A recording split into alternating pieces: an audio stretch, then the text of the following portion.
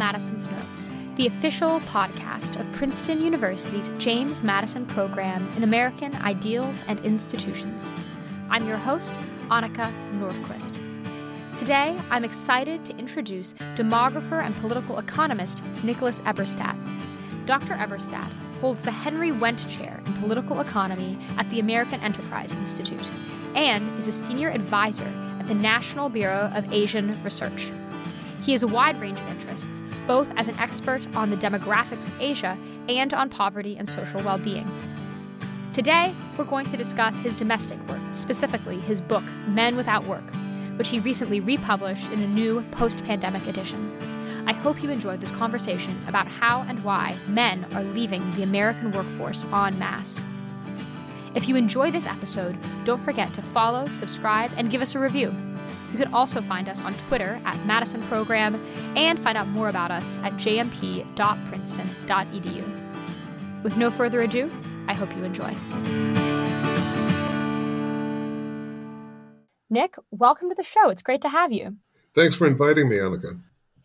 So to start off, COVID has been a turning point in so many ways and on so many issues. And the fact that you've chosen to republish this same book both before and after COVID seem to suggest that in the labor market and specifically in the issue of male unemployment, this has been no exception. So A, what led you to focus on this topic initially?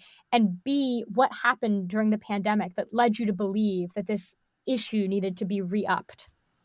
Well, thank you for asking. Well, in what laughingly passes for my career, I've kind of tried to earn my living pointing out problems that are hiding in plain sight in different areas.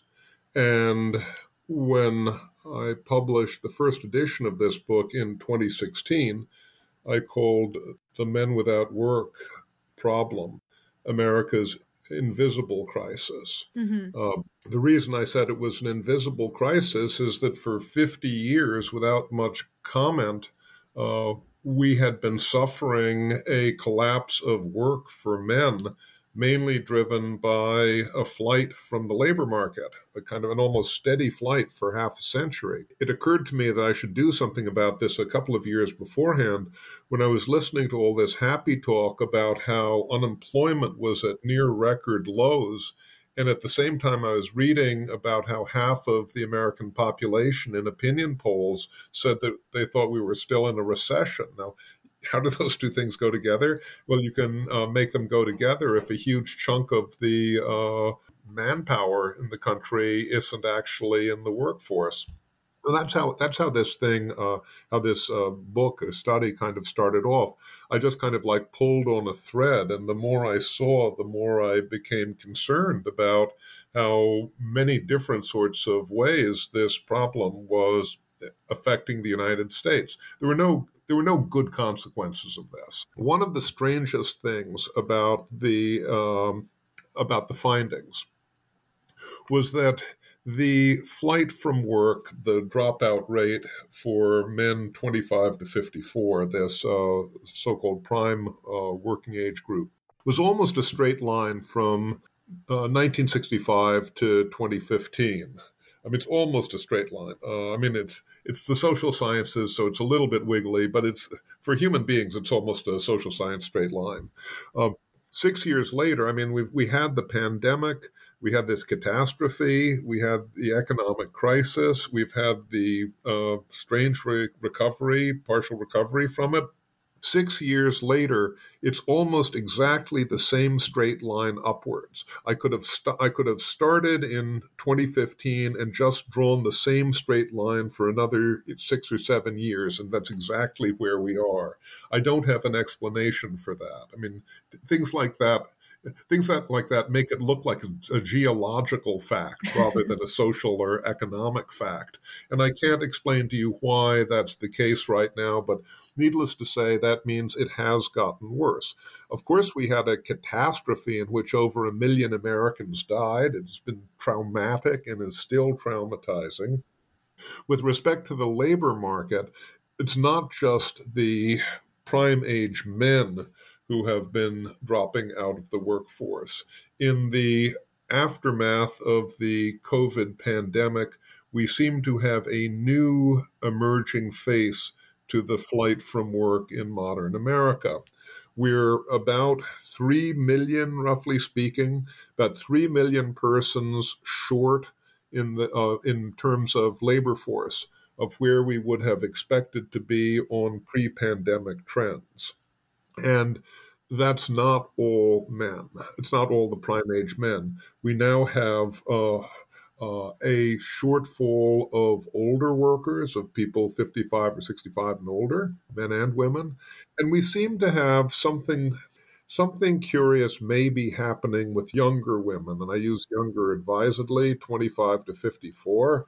With the prime age women, I'm not sure that I would say we've got a four-alarm fire there, but I think we have a yellow light flashing because there are things that are happening there that are a little bit too close to what we've already seen with the men without work syndrome. Hmm.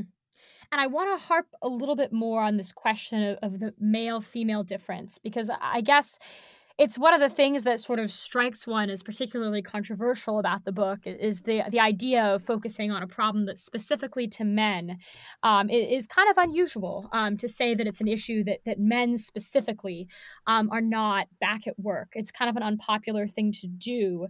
Do you think that there are kind of sociological differences in men without work versus women without work? What was your reason for kind of focusing on that particular gender dynamic?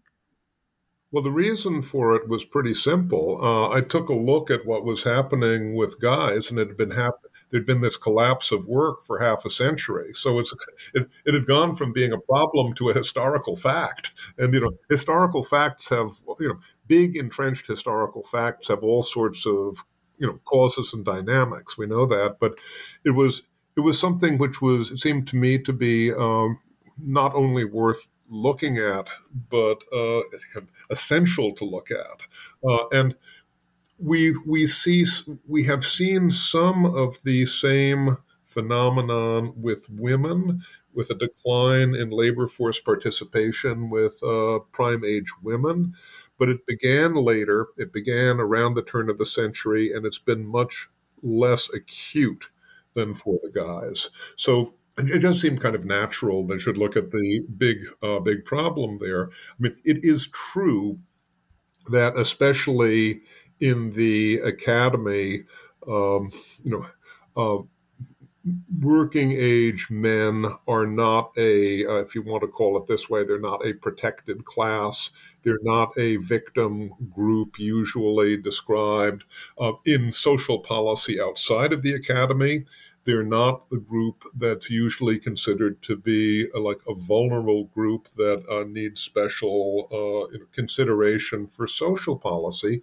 The reason for that is because more or less forever, prime age men are supposed to have been providers. And whether it's a social construct or a socio-biological reality or however you want to look at it, it goes back a long time and to a lot of different places. So when you see a large group of men who go from being providers to being dependents, there's something kind of strange and unusual that is happening. Yeah, and it kind of begs a question, right? How much of an issue is it for us if the people who aren't victims or who haven't been viewed as victims suddenly aren't able to kind of be the backbone that they have been?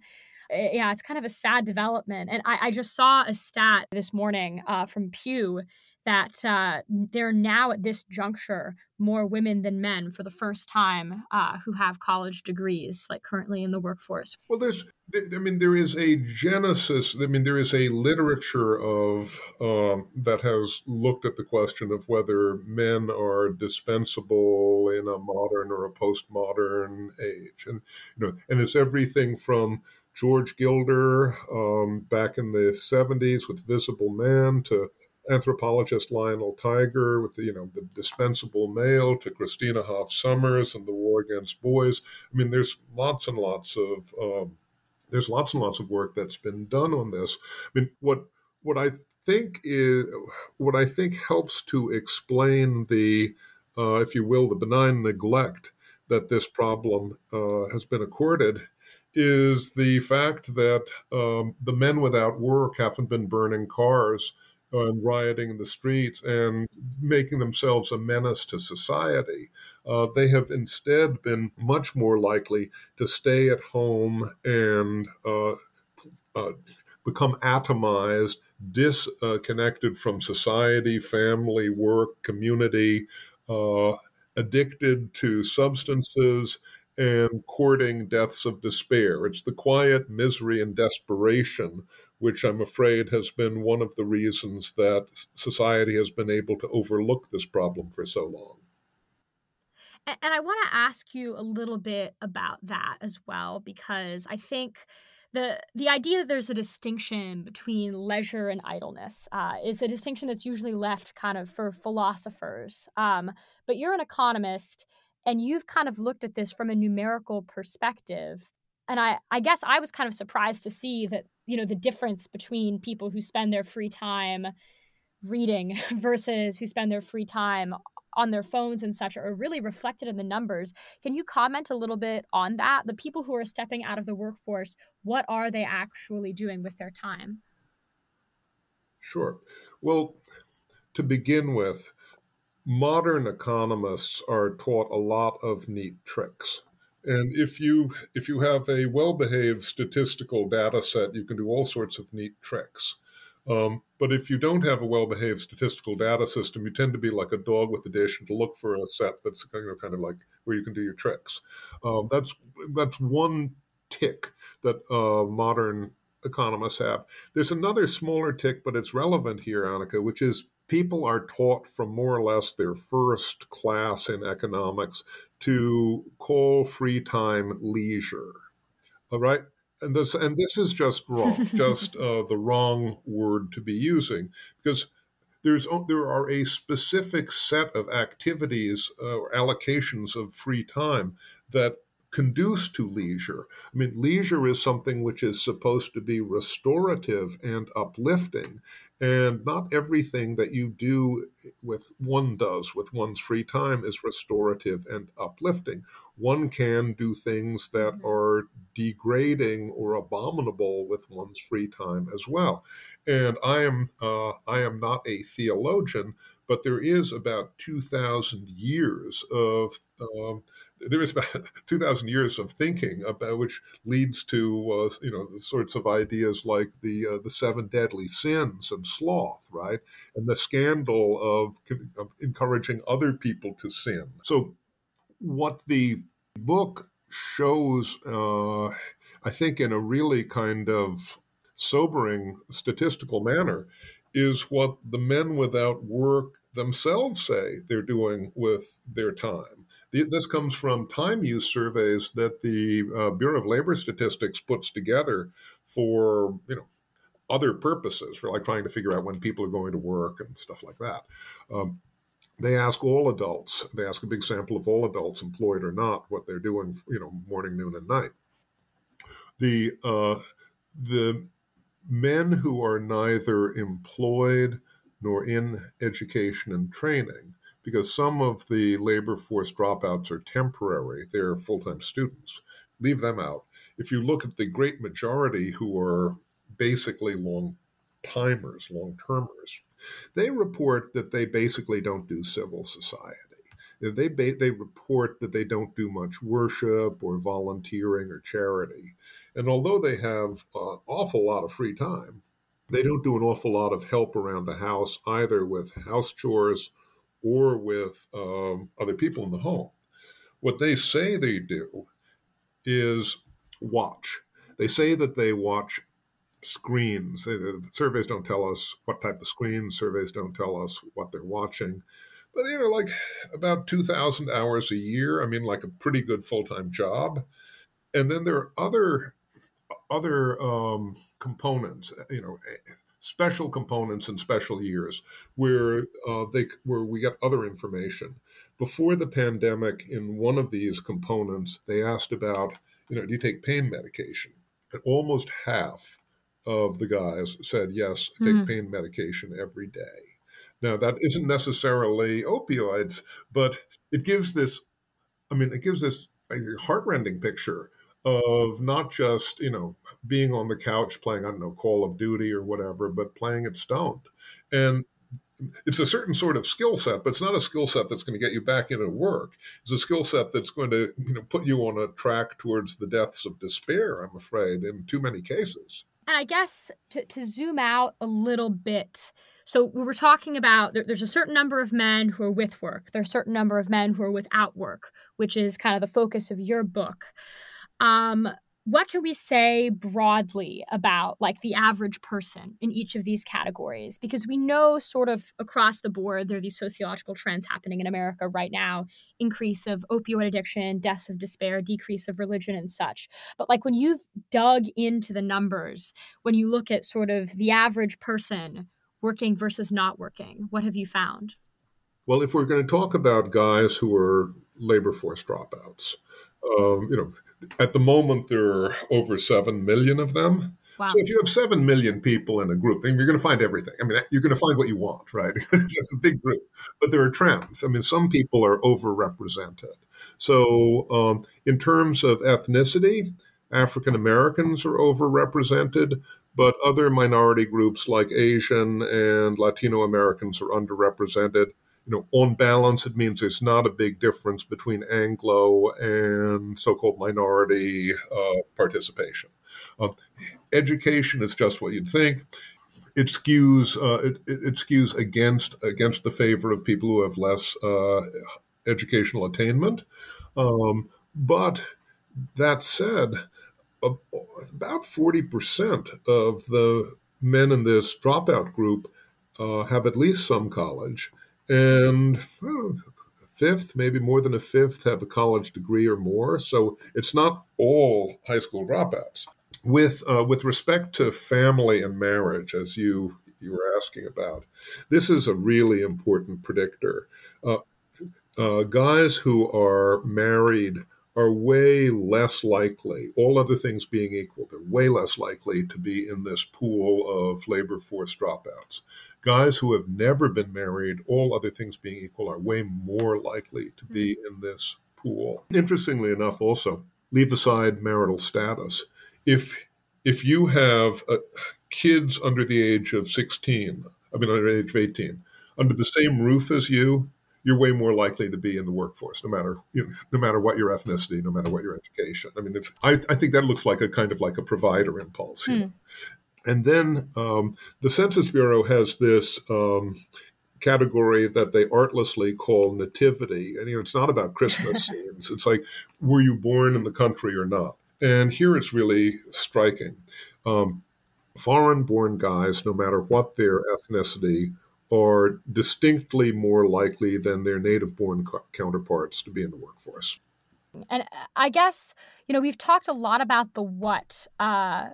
I wonder if you'd be willing to dig a little bit into the why, which I understand as an economist, your work is kind of normative. But like, for instance, when you look at some of these numbers, like that marriage is so much more likely to keep a person in the workforce, I do wonder, what is the cause and effect there? Is it that women are more happy to be with men who are more likely to be in the workforce? Or is it that men who are married to women are more likely to kind of have that provider instinct? Do you have tools to be able to tell that apart? Because we're human beings and we're not unidimensional. I mean, it is a complex dynamic which goes in both directions. But it's certainly true that, well, I'll give you an example. There's a big gap in workforce participation between Black and Anglo men, just across the board. But married Black guys are more likely to be in the workforce than unmarried Anglo guys. Okay? So in other words, the ring factor trumps the race difference, right? The ethnic difference. And there are other things I could point to like that. And it's not because there's any particular magic in this little ring that I wear on my finger. It's because it happens in general to be associated with a whole bunch of attitudes and motivations and values and behaviors that tend to keep married guys in the workforce when a counterpart who looks just the same on paper except is never married wouldn't be. It's got to do with human agency. It's because we're not all kind of like helpless atoms in this Right. great big probabilistic equation. And I guess similarly, because one of the other kind of controversial right now elements of this is immigrant status, Yeah. because as you point out, immigrants are much less likely to kind of be in this situation than native born. I mean, one, how big is that difference? And two, can you talk me through kind of some of the reasons why that might be? Sure. First, let me say that I am no fan of illegal Yeah. immigration, and I think that anybody who's with the Madison program Yeah. kind of believes in the Constitution and rule of law. I am I'm pretty sweet on immigration. I'm very strict about American law and about our democracy, and I like legal immigration. But and even nowadays, even some of the immigration to the United States is legal. Some of it, Right. but we can't tell who is which from the numbers that I play with. We take everybody who's foreign born and everybody who's native born, and foreign born men are subject to human temptation like all other human beings. And let me tell you what I show in this book with that regard. By the numbers, about the hardest working guys in America are foreign born Hispanic men. Hmm. Their work rates and labor force participation is as high as anything that we see in the country at this point. But do a natural experiment with respect to social welfare. Look at the state of California versus the state of Texas, and I do that in the book. You know, California is more or less as close as we get to having a European style social welfare state in America. And Texas is Texas, right? So, what's it like when you look at foreign born Latino men in work rates and social benefit participation? Uh, the rates of work and labor force participation are distinctly lower in California for these guys than they are in Texas. Hmm.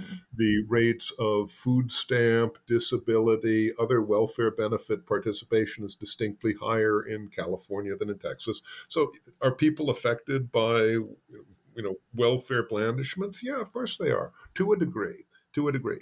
Um, what what we see, however, is that pretty consistently for every ethnic group, not just Latinos, for Asians, for Anglos, for Black Americans, the foreign born uh, immigrants have higher work rates. Now, there is a feeling in the United States that these foreign born workers are taking American jobs, right? Um, and it is certainly true that if you have more of something, its price tends to go down. If you have more unskilled workers from abroad, the overall wages maybe for less skilled workers go down. I mean, that's a pretty commonsensical approach. But we did a natural experiment in the United States, a very unfortunate one, during the pandemic and its aftermath.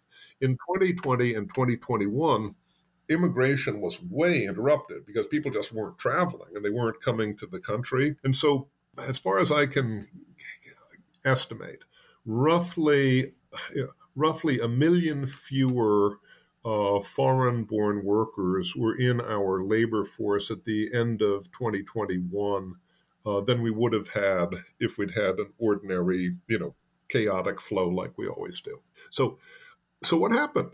Were those Was that short fill, backstopped by native born Americans? Instead, we saw we saw this extraordinary peacetime labor shortage emerge, where we both had a spike in unfilled jobs and a drop off in the total number of people in the workforce. So we have the flow of foreign workers in effect is interrupted. We get an increase in unfilled jobs and a drop off in the workforce in the United States. So at least in the short run, we've seen the answer to this experiment. That's really so different from the way I've heard most people kind of discuss the issue. So, in other words, what you're saying is that part of the issue with the labor shortage was that we were having so many fewer immigrants during the pandemic, that's one of the factors? Well, again, I was taught economics, back shortly after the Stone Age. So it was a very long time ago. But we like to think that, some economic principles, obtain, across time. One of the things that we were taught was that there is a lump of labor fallacy. In other words, don't believe the lump of labor fallacy. And the lump of labor fallacy was, that the good Lord sprinkled a certain number of hours of work on every continent. And if you take that work, then there's not going to be any more work. What happened during the pandemic looks like an incarnation of the lump of labor fallacy, because the number of unfilled jobs spiked by about 4 million when the shortfall of worker from trend dropped by about 4 million. They weirdly reflect each other, which the way I was taught shouldn't necessarily be the case. Now, of that 4 million shortfall, as best I can figure out, about 1 million is immigration that didn't happen during those 2 years. There's an additional bit which is related, of course, to COVID. COVID deaths did not contribute to this shortfall as much as one might think, because COVID deaths were skewed to such older age groups. The overwhelming majority of COVID deaths were people over 65, and there's a lot less, people working over those ages. There are still a number of people who are out of the workforce because of COVID. We ask people about this, but it's not maybe as many as you would think.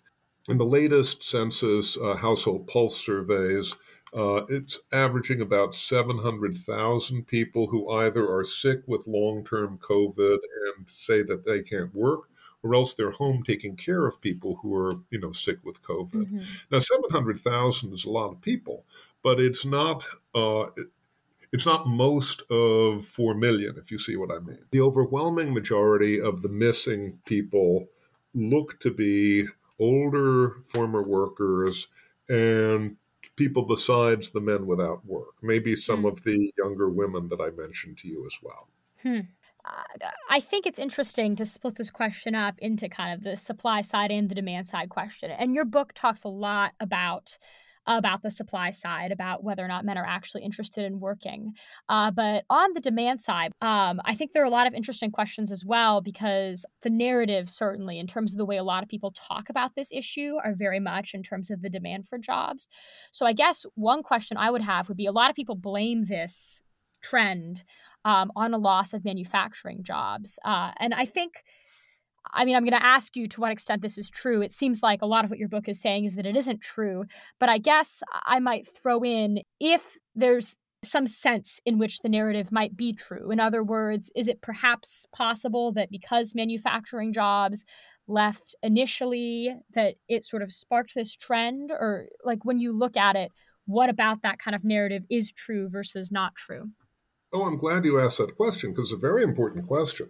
And I think the reason that the received wisdom is that most of this problem is due to economic and structural change, which is to say, to demand, the drop in demand for less skilled work, the drop in demand for manufacturing jobs, the drop in demand for other sorts of work due to China's entry into the World Trade Organization or to globalization and outsourcing.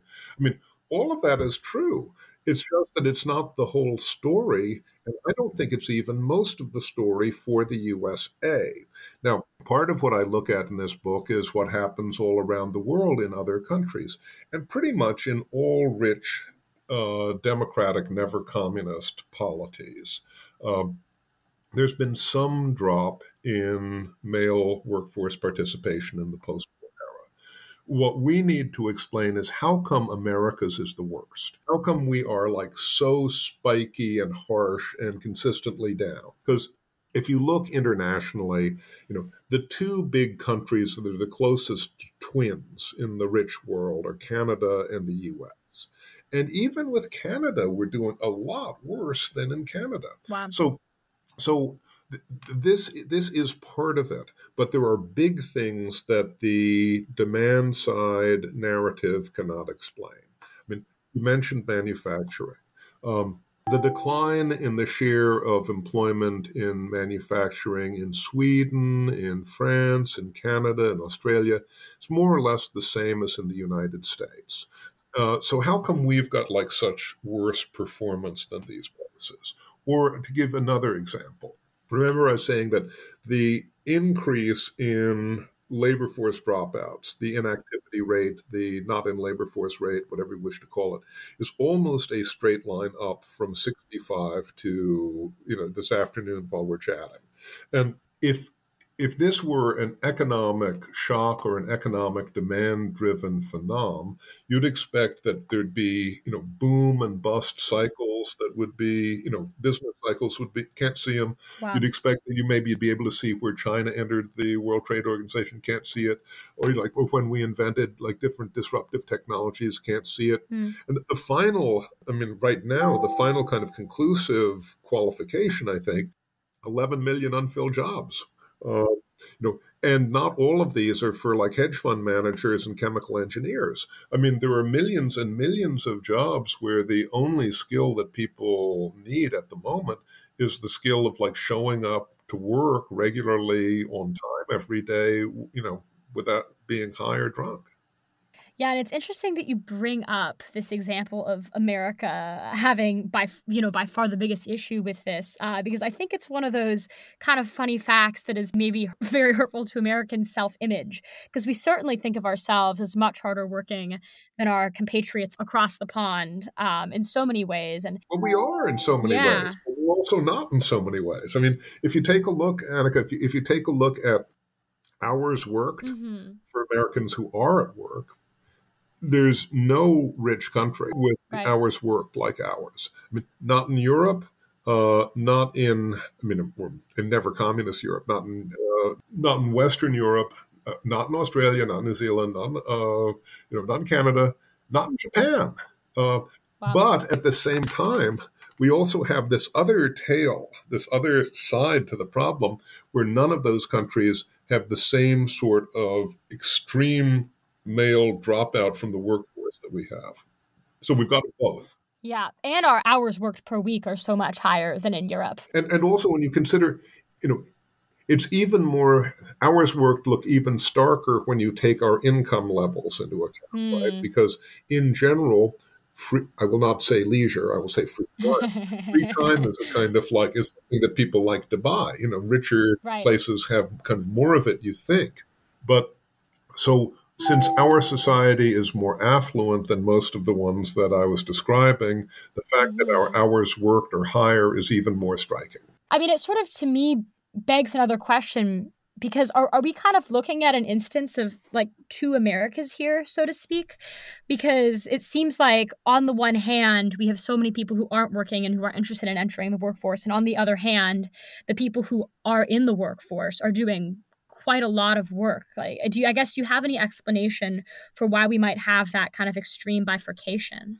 Well, it is also true that we are doing something which would have been unpredicted, I think, by first class in economics, you'd take. Because people in the United States who tend to earn the most also tend to have the longest hours at work. Whereas people who have lower incomes or lower consumption from transfers or whatever tend to have the fewest hours at work. So it's kind of turned upside down, especially during the post-war era. And back in 1930, Keynes wrote this fantastic essay called Economic Possibilities for Our Grandchildren. I guess we'd more or less be the grandchildren, right?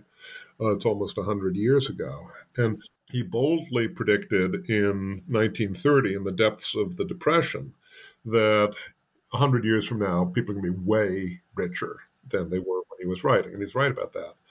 He also predicted that by more or less where we are now, the great problem would be what to do with all of our free time, because with Mm, automation and affluence, the ordinary person would only be working 10 or 12 hours a week. Well, that part it hasn't come true yet, let's put it that way.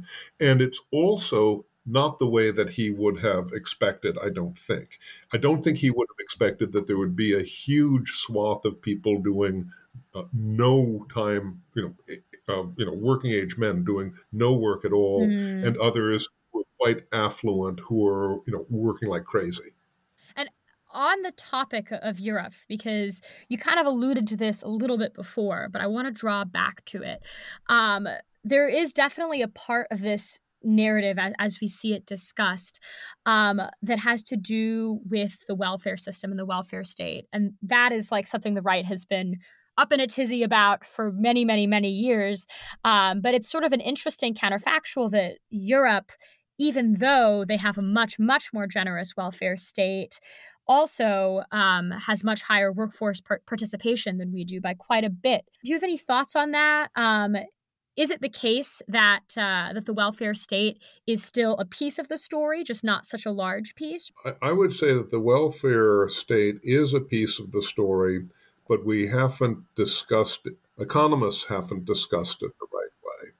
Because economists understand one part of the human personality, but not all of the human personality.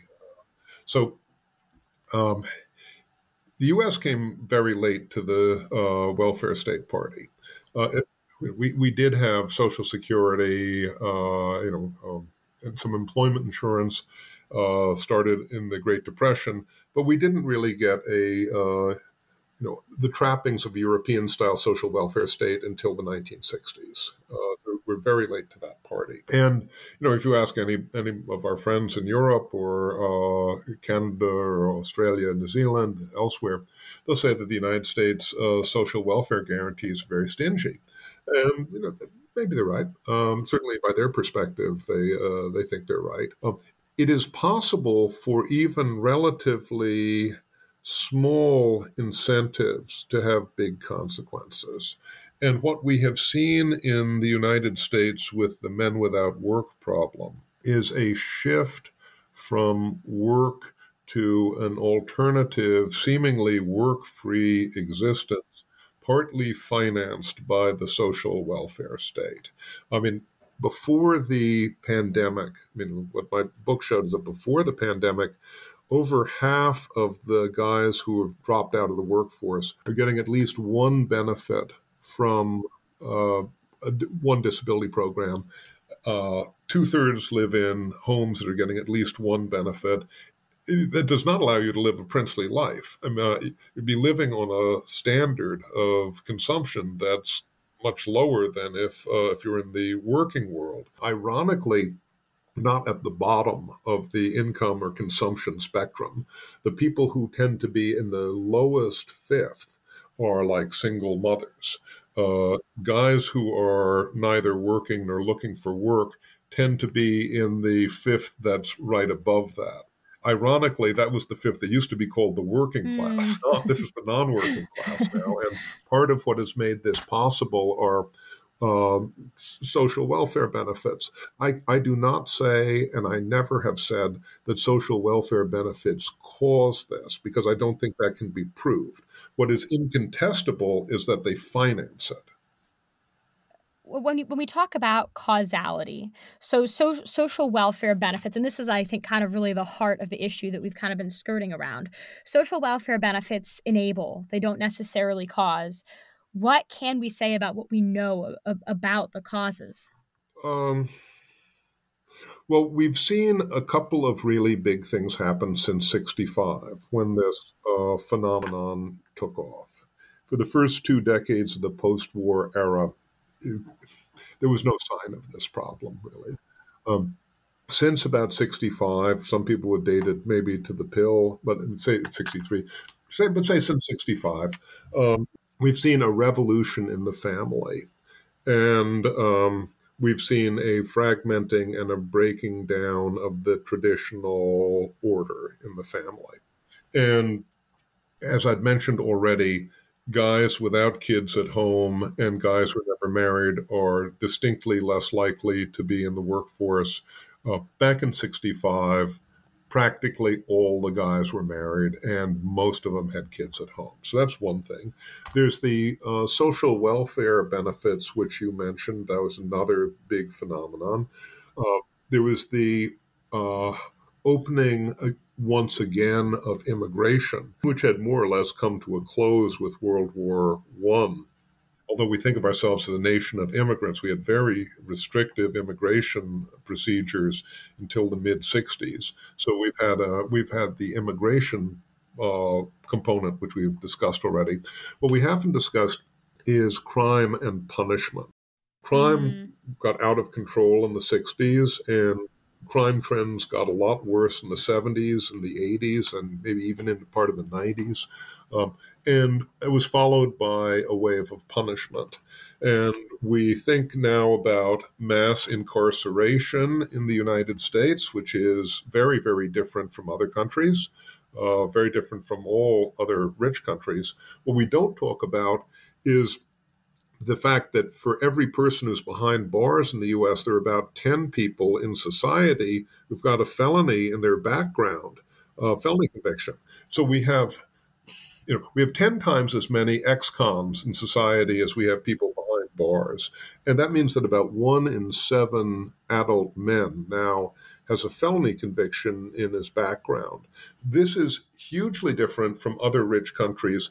And I think that this is part of what explains the mystery that we're in. Because for reasons that I can't explain to you, I mean, it's maddening to me as a numbers nerd, and also as a citizen. But for reasons I can't explain, the U.S. government, in its wisdom, seems absolutely disinterested in putting together any statistical information on the 20 plus million invisible ex-cons in our country about their work, about their living conditions, about their health, about and not even about their, you don't have that much stuff about even, kind of recidivism and stuff.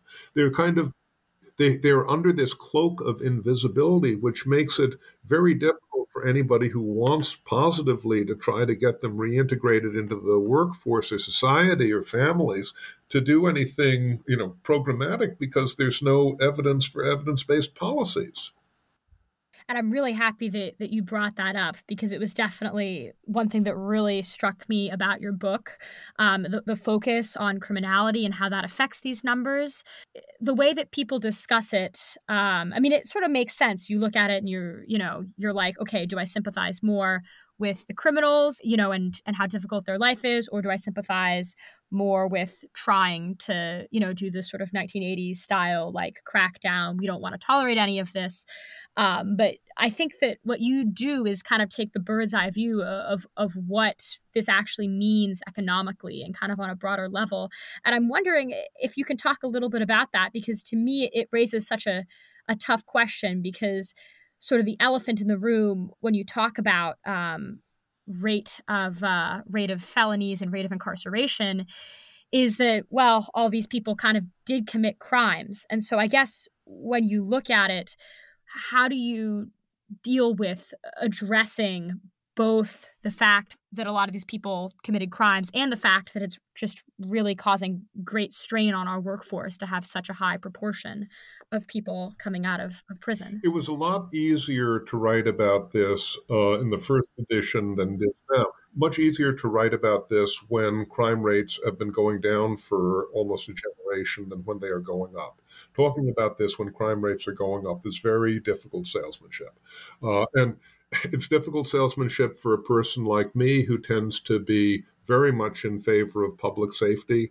I mean, just to put my own personal cards on the table, I have 3 daughters, and I want them to be safe in addition to everything else that happens in society. So I recognize at the same time that there are millions and millions and millions of people who are not recidivists. I mean, recidivists are a immense social problem. But there are other people who are not recidivists. We've got this system which is supposed to have you, pay your debt to society through your conviction and sentencing and so forth. And if you are not a recidivist, there is a question about how you repair your employment reputation, how you try to earn a living so that you can kind of establish yourself and establish re-entering into family life. Others, how you become a participating member of society again. And there are lots and lots of uh, charitable and voluntary efforts all across the country that try to serve this function. But in effect, they're all blinded because they're doing they're doing their own thing, and it's not even like 1,000 points of light because you can't see what the other points of light are. And I think our civil society would function better if we had the information I'm describing, because we have this glorious federal experiment going on all the time everywhere. And we could see kind of like what appears to be working and what doesn't appear to be working if we just had that spotlight. And so I guess kind of starting to wrap this up, when we zoom out to the big picture, one of the things that you point out in your recent op-ed in the Wall Street Journal is that we're just as wealthy overall as we have been before, that like our overall GDP, I mean, it's suffering for various reasons, I mean, particularly COVID, but overall, this kind of small sliver has not seemed necessarily to drag down our overall economic growth. And so I think it's very interesting because for so many economists, the overall GDP growth, overall economic growth, that is the end goal. And yet you've kind of focused on this one piece of it, the underbelly, so to speak. Why is that? Why do you think that it's so important to focus on this factor, A? And B, do you think that there's a point at which it'll catch up with us, in which maybe our overall economic growth is going to suffer because of this? Well, as I was saying when we started our conversation, there's nothing good that comes out of this. It's not like the men without work are doing community service and boning up on their Schopenhauer or whatever. It's much, much, much more likely to be on the road towards the depths of despair. Okay, so having a huge share of prime age men inactive and dependent and helpless. What does it mean? Slower economic growth, bigger income and wealth gaps in our country, more welfare dependence probably, more pressure on fragile families, less social mobility, less social trust, less participation in society. I mean, there just isn't anything good that comes out of this. And we have been able to create an extraordinary amount of wealth in our country, despite this and a number of other problems I've elsewhere termed the new misery. But we do live in a society where kind of the fortunes of everyone should matter to us, and we've disconnected. I mean, during your living life experience, we have disconnected the trends for wealth, for economic growth, and for work. And if you have my lived experience, a generation or more older than you, is my memory plastic is that these three things go together in a healthy society. I don't think it's healthy to have these pointers going in big different directions. Yeah, it's a really interesting note to end on, because it is like surprising to me that it's even possible for those three to go in different directions. I don't know if you have any final thoughts on what would even enable that to be the I don't think case. it can happen forever. I don't think that this is. I don't think this is indefinite. I can tell you that I don't have to be like a political scientist to observe that when you spend a couple of decades in a world where there's more wealth for the wealth holders and less work for the workers, you're going to like frame something for a pretty good populist, reaction. It may not happen, but it may. And I think we're kind of living in that world now. I like very much the idea of having escalators that aren't broken in America, that everybody should have an opportunity to succeed. I think we'll be a healthier, happier society. I also think, by the way, that we'll be a more secure society, not just domestically, but because the consent of the governed will work so that people will think our international policy is something that protects us. Yeah, absolutely. Well, thank you so much for the time, Nick. It's a really interesting discussion and a really kind of unusual, I guess, take on how people don't necessarily look at all sides of some of the narratives that we most commonly talk about in the news. So I really appreciate you taking the time. This was very interesting. Thank you for inviting me. It was a pleasure.